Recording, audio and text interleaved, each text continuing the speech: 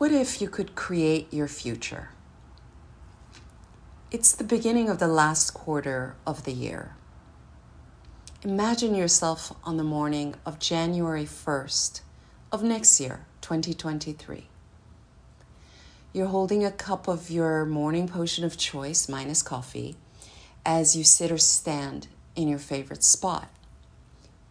Reflecting on the last 4 months of your life, you are overcome with thoughts and feelings of deep gratitude and pride. I put it to you that who you are and how you feel on January 1st of 2023 is not a mystery. It's a result. And to determine that result for myself and for my clients, I use a tool I've created and named FSD, short for Future Self Design. And I want to take you through it. Part 1 are the 2 questions that I call the foundational questions. I want you to answer the following. Number 1, what am I grateful for and proud of on January 1st of 2023? The answer to this first question has 2 principal goals.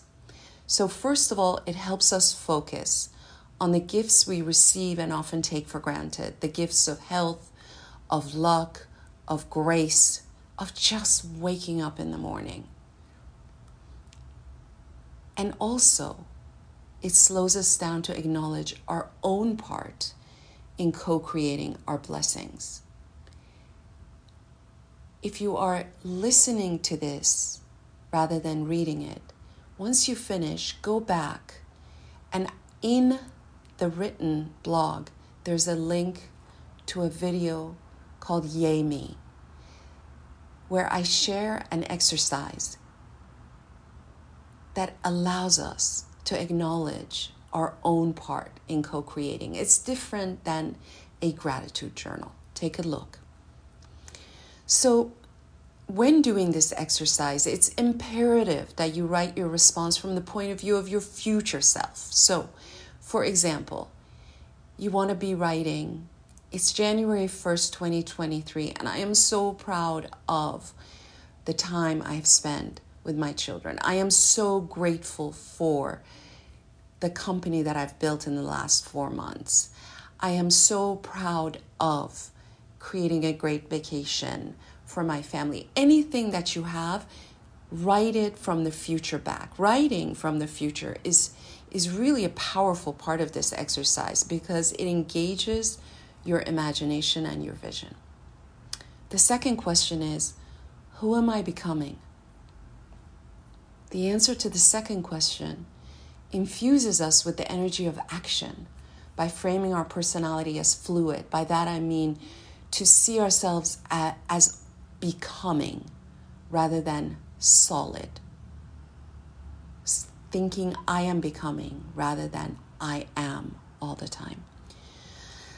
Listen, we are always becoming, whether we are aware of it or not. So why not take charge of the process and steer the ship in our desired direction rather than leaving it all to the movements of the ocean?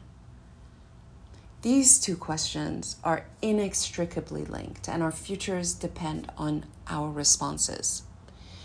Reflecting and recording my responses to the foundational questions usually takes no less than an hour, and it can take as much as a day.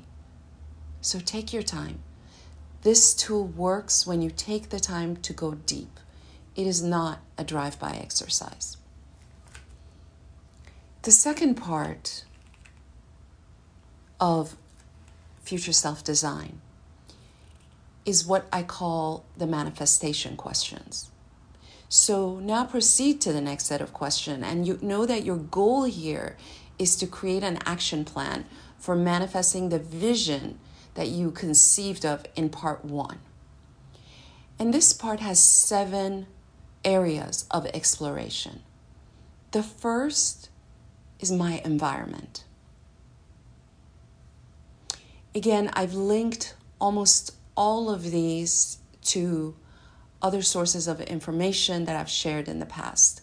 So make sure to go back and use the hyperlinks. So in my environment, there are questions like, where will I be spending my time in the next 4 months? If in multiple places, when will I be traveling? How will I feel in each place? What would make traveling easy and fluid and fun? What actions can I take ahead of time such that my time in each place feels like a vacation? The second area of exploration is what I call my spacesuit, which really is our bodies, right? How do I want my body to feel in the next 4 months? What actions do I need to commit to ahead of time in order to allow for that result? 3 is my connections. Who are all the people that I want to shower with love and attention for the next 4 months? Who is not on that list? What does my list of priorities look like? And how will I ensure that over the next 4 months, I make quality connections with each and every person on this list? 4 is my prosperity. Where do I want to be financially on January 1st of next year? Does my professional effort and personal spending align with that goal? If not, what actions will place me on a more aligned path? How will I integrate those actions into what has, for me anyway, historically been the quarter of the year where I lose the plot on spending? The next one is what I call my day-to-day. What actions do I need to take to ensure the smooth operations of my personal life? So my least favorite section of the FSD tool has me planning my operations and maintenance. It's this one. Yes, it's as boring as it sounds, but so necessary. Everything from personal maintenance like haircuts and doctor's appointments to the DMV passport, home maintenance, and a plethora of other actions that I tend to postpone until they become urgent fall in this category. So I make the appointments and put them on my calendar now, spreading them across the next 4 to 6 months. The next one is my joy management. What family events, personal and professional occasions and holidays do I want to attend? How do I feel about those gatherings? And more importantly, how do I want to feel about each? What can I do or practice ahead of time to ensure I arrive with the mindset that supports the results I want? This one resonates more during the last quarter of the year, a quarter that includes the greater portion of the kind of holidays that historically bring families together. So can you see why it's potentially the most important one to plan ahead of time for? Important, but not easy, my friends.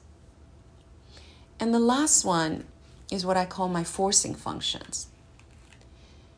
What forcing functions do I need to put in place now to make it easier to achieve each goal? So a forcing function is something that we put in place ahead of time to keep us on track with the results we want to achieve. For me, having a life coach that I meet with regularly forces me to deal with life issues before they get too big and messy and impact my life negatively. My running coach is a forcing function to avoid injury and to train consciously. My right-hand person, Margie, she's a forcing function to keep me from saying yes to every conversation that I want to have as soon as possible. She is empowered to make decisions regarding my calendar without consulting me. The FSD is a powerful tool that allows you to create your future from the future, my friends, not from the past, as most of us have been trained to do. It's not a hack or a shortcut. It requires us to slow down and build the necessary foundations for our goals. Foundations are never sexy or glamorous, but what comes after can be breathtaking. And that is what I want for you on January 1st, to look back at what you have built and allow it to take your breath away. In my work, I include a half-day FSD workshop for my private coaching clients. We explore it all from personal development, spiritual awareness, intimate relationships, social ones, to healthy aging, career, profession, you name it. And really any areas that are specific to their unique life. We go deep to set up the kind of success that is the result of deliberate work, not just hopes and wishes and prayers. So if you're interested in exploring this tool, what it can do for you, how it can transform your life, reach out to me and I will share the details with you. Have a beautiful week ahead and see you next week.